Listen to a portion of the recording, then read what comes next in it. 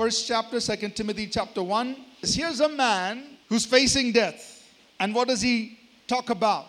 The promise of eternal life. And then he says in verse 2, grace, mercy, and peace from God the Father and Jesus Christ our Lord.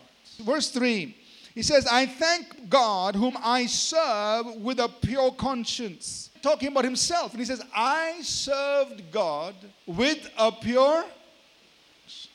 He says, I call to remembrance the genuine faith that was in you, that is in you, which was first in your grandmother Lois, then it was in your mother Eunice, and it is now in you also. That's so beautiful. The passing on of spiritual heritage. This is the desire of God's heart.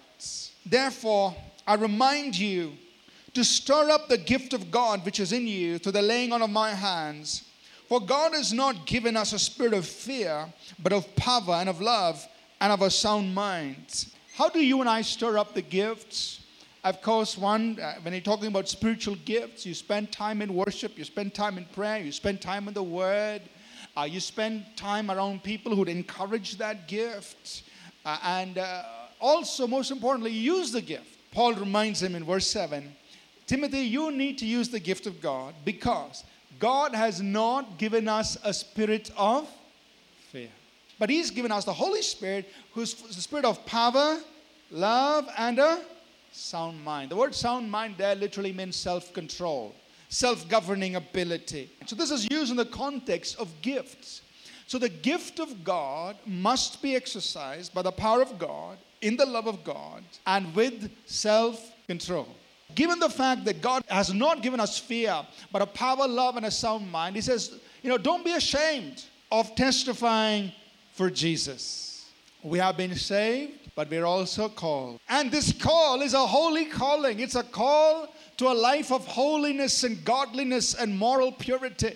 It's a holy calling. It's not according to what we've done or the life we lived or how good we've been, but according to His own purpose and grace that's been given to us. So think about this. Call, purpose, grace. God always calls us to a purpose, and He also gives us the grace to fulfill that purpose. So Jesus came.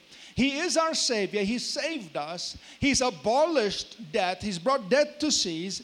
And He's given us life and immortality. Once again, Paul affirming these truths, knowing that he's going to die. And saying, Jesus is my Savior. I have life. I have immortality through the gospel. But he says, even though I'm suffering, I've been humiliated, he says, I am not ashamed. The one whom I have believed, He is the one who's given me the promise of life. He is Jesus Christ, the Savior. He is the source of grace, mercy, and peace. He is the one who's abolished death and has given life and immortality. I know whom I have believed. In whose hands have you placed your eternity, your present and your future? Paul says, I know whom I believe. And I know He is able to keep what I've committed to Him until that day. So he tells Timothy, Timothy, I want you to hold on to sound words. So what I've taught you, hold on to it. Stay with the teaching of Scripture. Stay with the Word of God. And then he says in verse 14, Timothy, the good thing which I've committed to you, which was committed to you, you keep by the Holy Spirit who dwells in us.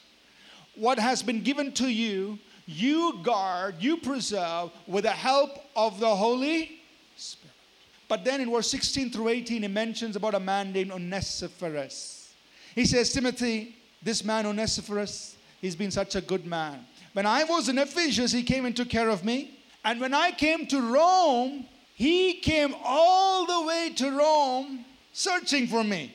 Paul says he ministered to me, he refreshed me. And he says, he was not ashamed of my chains. A key thing that I'd like us to take away from this chapter is simply this. Don't be ashamed. Paul tells Timothy, this is in 2 Timothy chapter 1, verse 8. He says, do not be ashamed of the testimony of our Lords. Don't be ashamed, Timothy, of Jesus Christ and of associating yourself with true men and women of God.